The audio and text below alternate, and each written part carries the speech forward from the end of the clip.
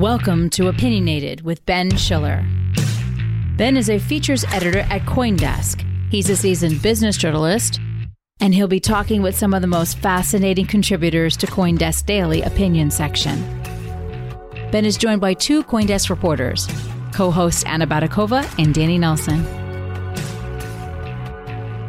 This episode is sponsored by Unique One Network and Mimo. And just a reminder, CoinDesk is a news source and does not provide investment advice. Hi, this is Opinionated. I'm Ben Schiller with co-hosts Anna Baydakova and Danny Nelson. Hi, guys. Hello, everyone. Hello. And today we're joined by a very special guest, Jameson Lopp. He's a veteran Bitcoin developer, professional cypherpunk, and CTO of Casa, which is a security solution for Bitcoin. Lopp is also known as a fervent Bitcoin maximalist, which is something we're going to get into today with him. And welcome to the show, Jameson. Hi, great to be here. The Good. whole maximalist thing is a funny thing to dig into. Well, it certainly get depends into on that. who you're asking. I know it's a bit of a label, and we don't want to sort of label you with that too much. What do you mean by professional cypherpunk? It's on your website. I just wondered what professional cypherpunk does. Well, it's kind of a joke because this is another funny thing that I kind of laugh at whenever it seems I go on any sort of podcast or publication or whatever. In fact, one that I did just last week, I noticed that, in the byline, it usually describes me as a quote unquote, a self-described cypherpunk. I've talked about this a number of times. Essentially, that is a requirement to be a cypherpunk. There's the very description of a cypherpunk is that you are an advocate for privacy enhancing technology. So you have to be a self-described cypherpunk. This is not a title that is bestowed upon you by some authority or even by other people necessarily. It's something that you have to proactively go out and be doing. And so professional cypherpunk is kind of my play on that. Is, this is something that I'm doing full time and I'm being very open about. And that can also rub people the wrong way. There are some people who would say that, oh, if you really care about privacy, you wouldn't be on social media, or you wouldn't be talking about all these things that you're doing. But I think that kind of digs into a deeper issue that we will touch on later, is that this is important, I think, knowledge sharing. If we want the world to be able to make use of these awesome technologies that are being developed, then we have to talk about them. We have to talk about the failing of our current society and architecture and just the way that we go about our lives in order for people to understand that these are vulnerabilities, or you may want to consider them vulnerabilities, and therefore you may want to take action to be proactive about how to better shore up your stance in your everyday life. Completely agree. So we're just going to start off by talking about an article you wrote for Forbes recently. It was actually July 4th, Independence Day, and it was called Bitcoin Redefining FU Money. And it was interesting, I thought, because you talk at the beginning how FU money actually has a sort of preceding life before Bitcoin. I didn't actually know this. Could you just talk about how that term came about and how you think it's sort of evolved during the Bitcoin years? Yeah, so this is interesting. When I was doing more research into it, the furthest back that I was able to find a reference of money was actually to Humphrey Bogart, who apparently he would keep a $100 bill in his dresser. And this was, I think, back in like the 1920s or something. So $100 was a lot of money back then. And when he was asked about this, he basically said that was his money. It helped him remember and remind himself that he did not have to stoop to taking roles that he didn't want to do. He had the optionality to decide, what he wanted to spend his time doing. And that became more of a thing in Hollywood, especially in the 1970s, as more and more actors started amassing huge amounts of wealth and found themselves in the same position. So basically, the few money started out, as far as I can tell, in showbiz.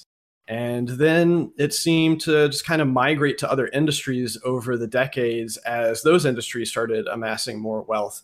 So that's when we saw basically Wall Street and finance, where people became multimillionaires and billionaires and amassed their wealth and started to think differently about how they were spending their time and resources.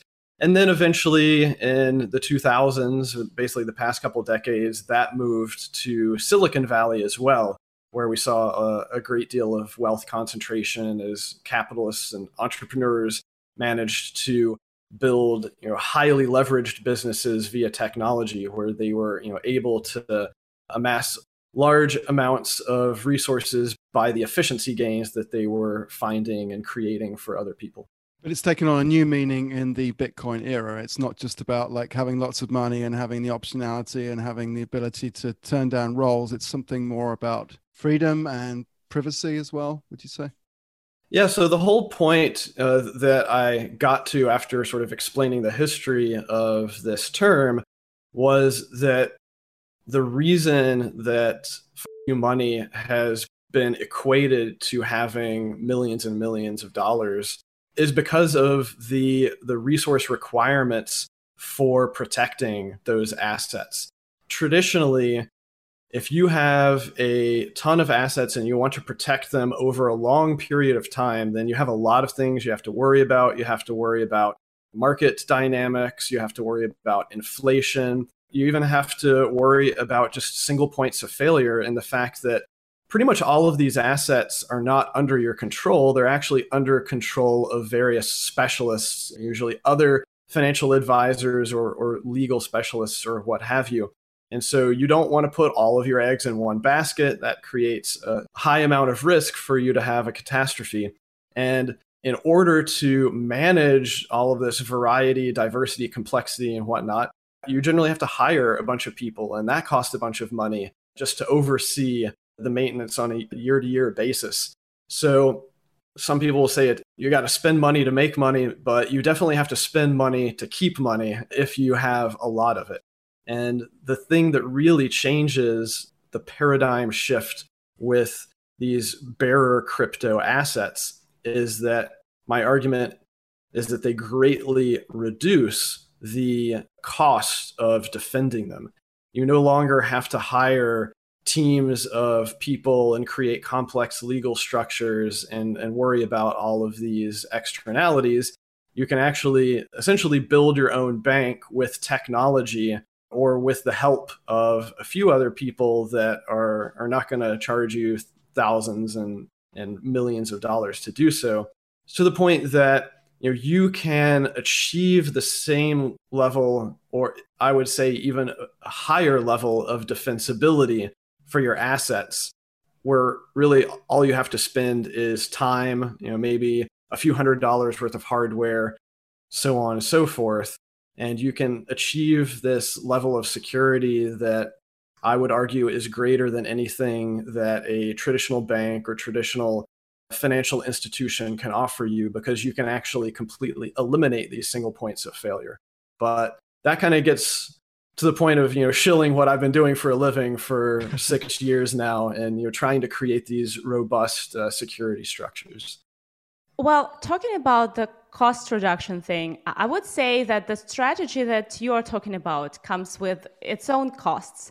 And if we are talking about really big fortunes in Bitcoin, to build this kind of autonomous cypherpunk bank that is only controlled by you and that is secure, actually would probably require a certain level of technical proficiency, or hiring some other professionals that would do that for you, which in this case would be not very different from, hiring banksters and financial consultants. And at least it requires a high level of personal discipline, which you need to remember where your private keys are. You need to remember how your system is designed and what steps you need to take when there is a threat, and so on and so forth.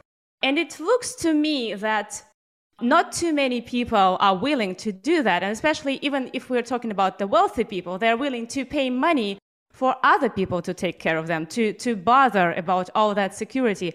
So do you think that in the future, the number of people and of wealthy people who would want to take the task of that personal discipline and learning and gaining technical proficiency, learning all the intricacies of self-custody of their digital assets, Do you think that we will see more people caring about being that financially autonomous, or it will be just, a small minority of cypherpunk millionaires who would care about that, and everybody else would pretty much go to a crypto custodian and leave all the worries to another intermediary?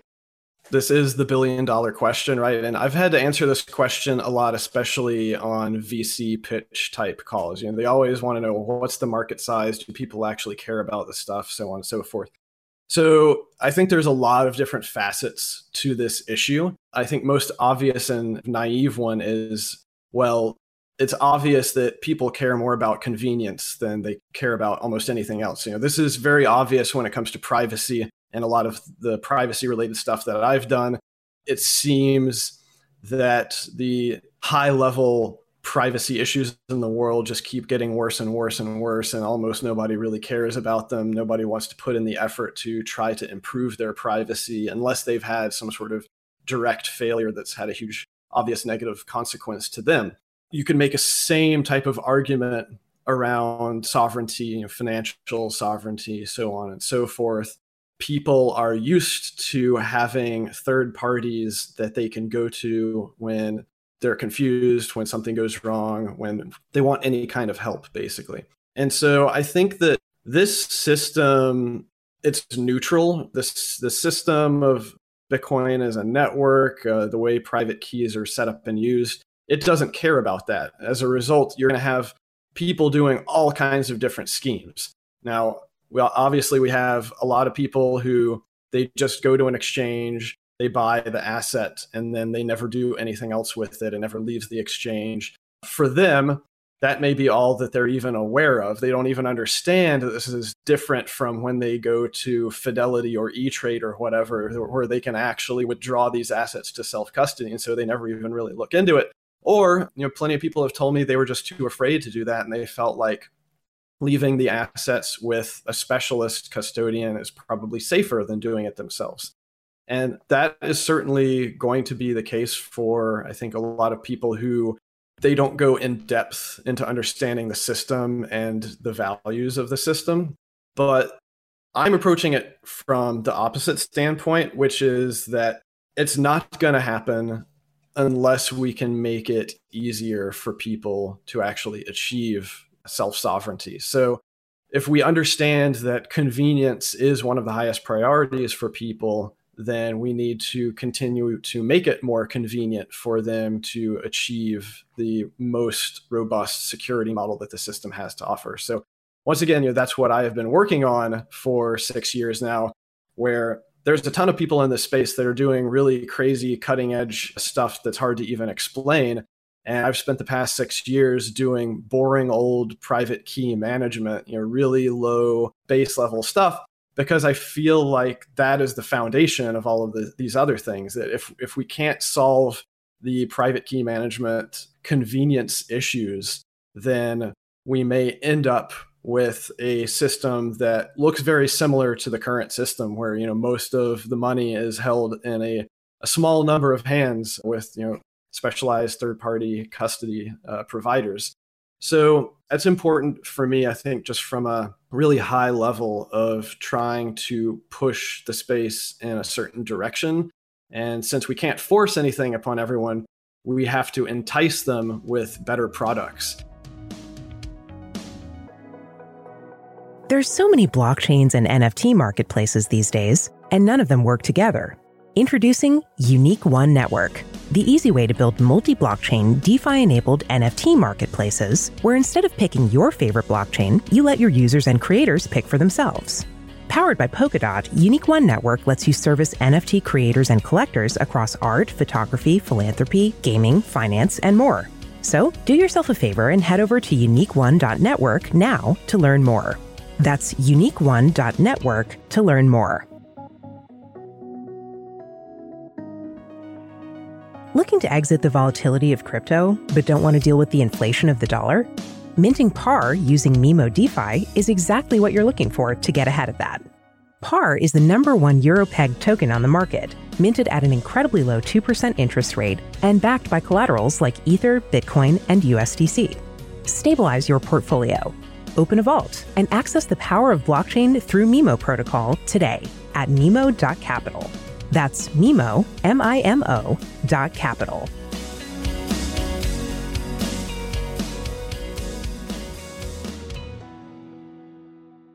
So you're building that convenience layer for those who are looking for that to get into self-custody.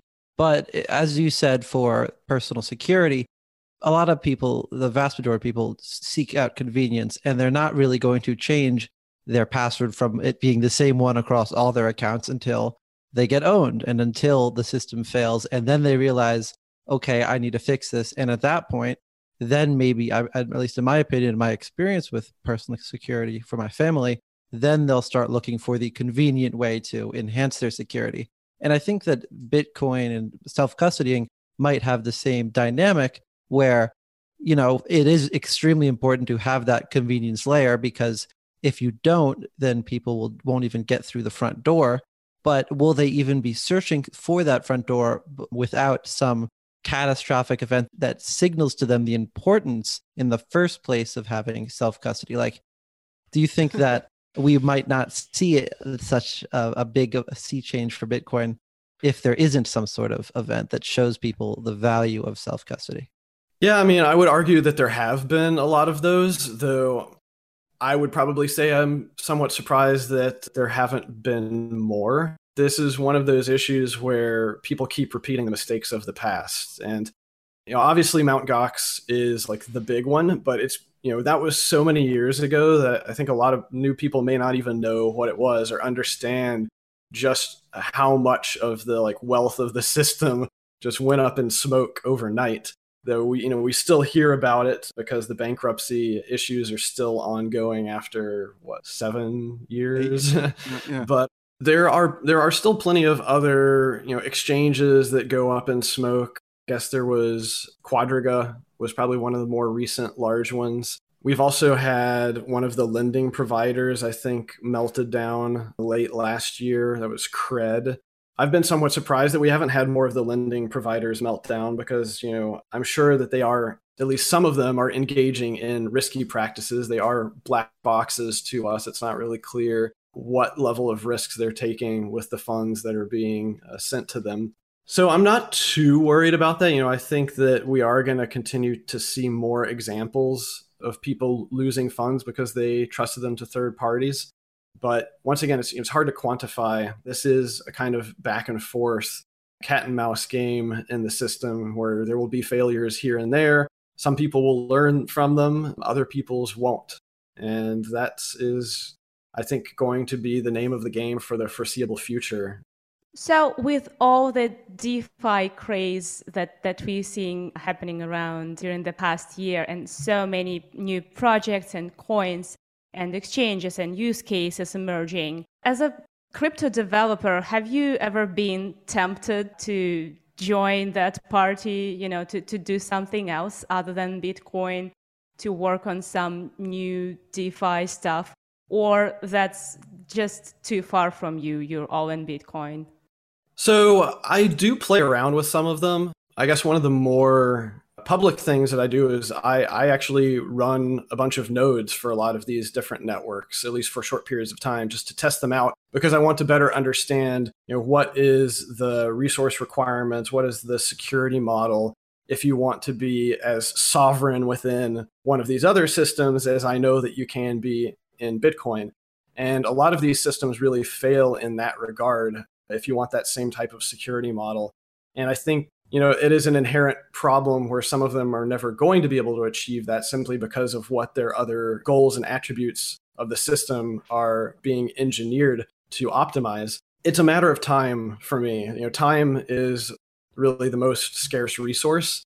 And if I wanted to spend my time building on some of these other systems, I could, but that would be at, of course, the detriment to all of the projects that I'm doing on Bitcoin.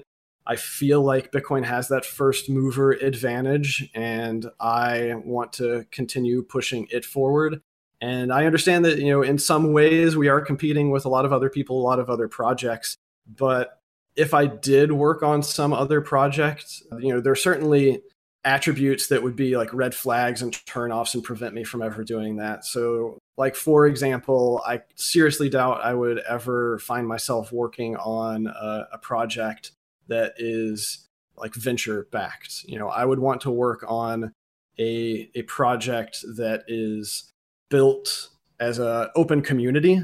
If it's something that has been funded as tokenomics or whatever, where like a bunch of the pre-mined tokens go to some venture firm or other early insiders, that's the type of thing that turns me off there. It's about incentives.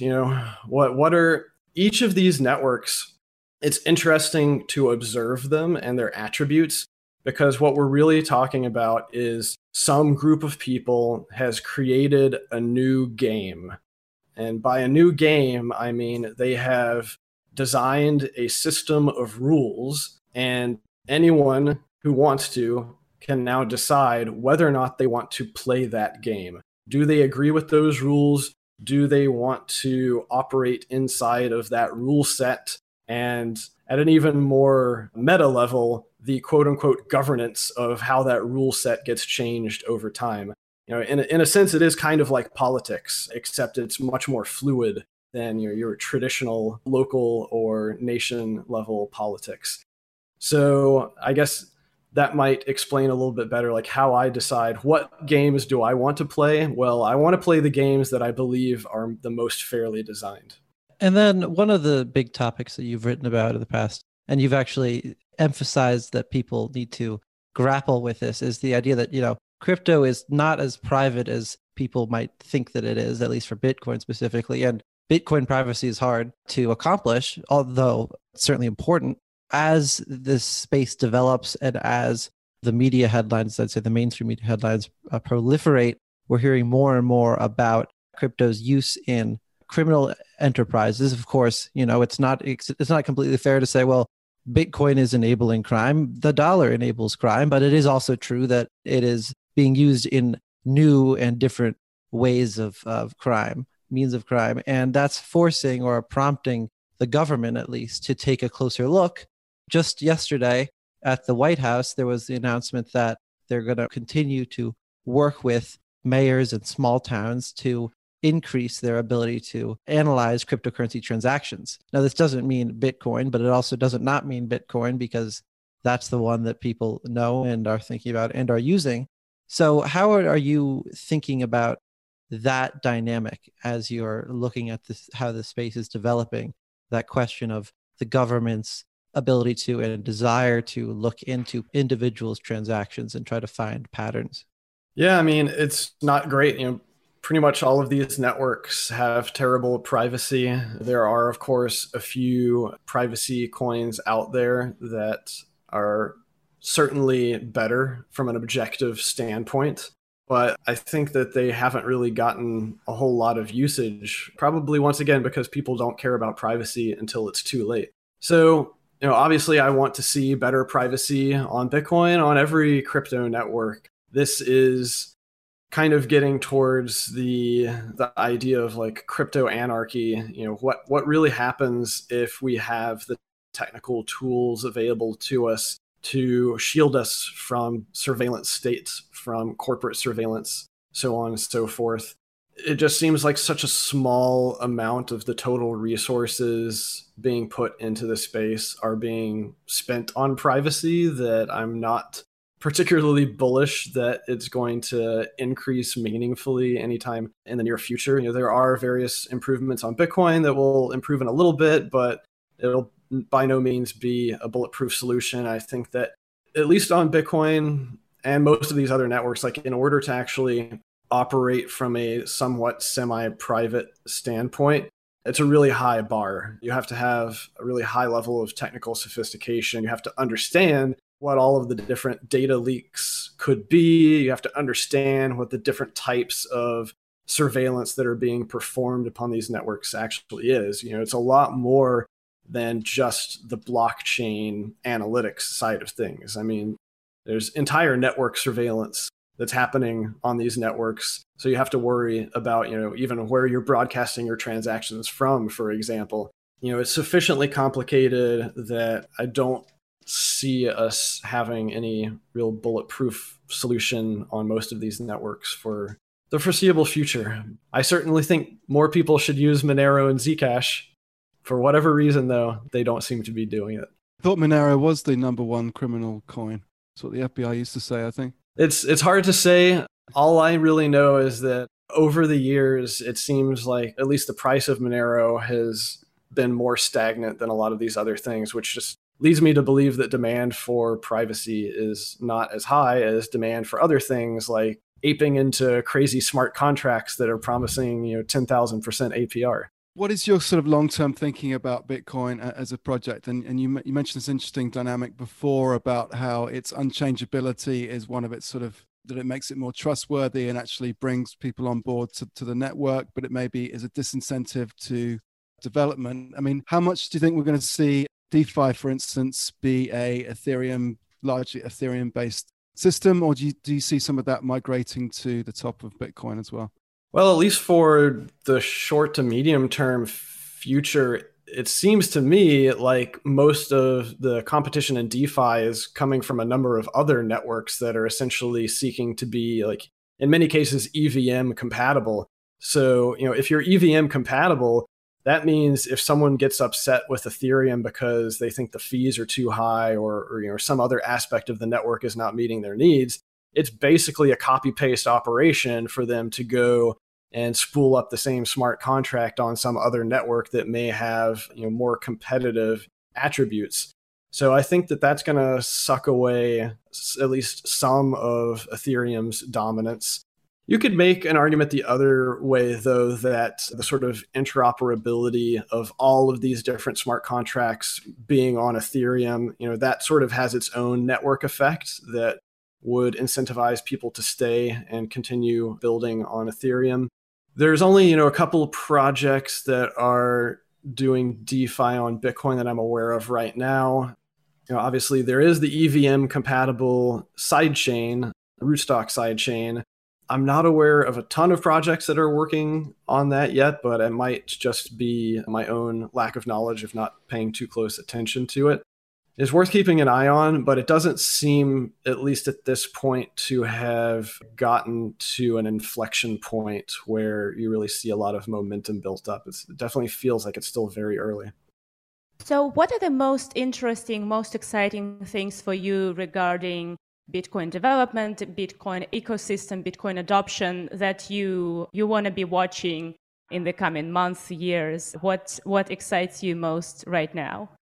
Well, I've got a number of projects ongoing. One of them is just that I've been getting a lot more into trying to understand Lightning Network, running a routing node on there, which I'm putting capital into and trying to better understand, what are the challenges of trying to get yield on the Lightning Network, as it were, compared to, of course, DeFi yield, which I think is comparatively a lot easier. You just put your money into a contract and take it out before you get rug pulled.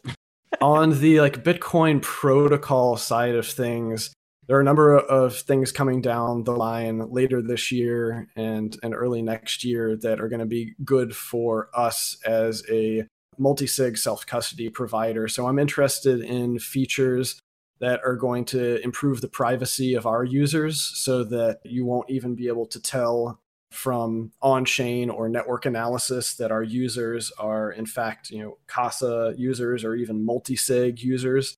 There's going to be more functionality coming down with Taproot and the scripting capabilities there that I'm interested in trying to build more complex type of Bitcoin locking scripts around. And so that basically means instead of only having a Bitcoin address that is encoding a script that says, to spend from this, you have to assign so many keys, you can start to put other conditions in there. Think of it as kind of escape hatches of ways to have alternative spending conditions. Perhaps if several years go by and you have lost too many of the keys, it would be really great if you could have other spending conditions that say, okay, we have a emergency backup way of spending these funds. If a certain amount of time has passed and you no longer have access to these keys.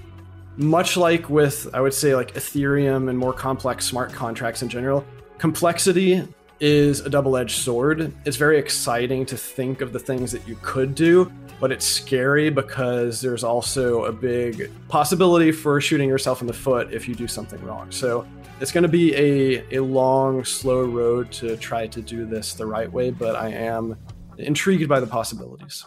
Okay, thanks very, very much, Jameson. That was excellent. I think we better wrap this up. Danny Nelson, thanks very much. Anna Baydakova, thanks very much. And thanks, Michelle Musso, for producing this. And thanks to our guest, Jameson Lopp. Do you have a handle or something people can go to, Jameson? You bet. It's easy to get to my website. It's lopp.net. And my Twitter handle is also just LOPP. Great. Thanks, everybody. We'll see you next time. Cheers. Thank you, guys. You've been listening to Opinionated with Ben Schiller, Anna Baydakova, and Danny Nelson, with guest Jameson Lopp. Today's show is produced, edited, and announced by Michelle Musso, with music by Ender. Have any questions or comments? Send us an email at podcast@coindesk.com or leave us a review on your favorite podcast player.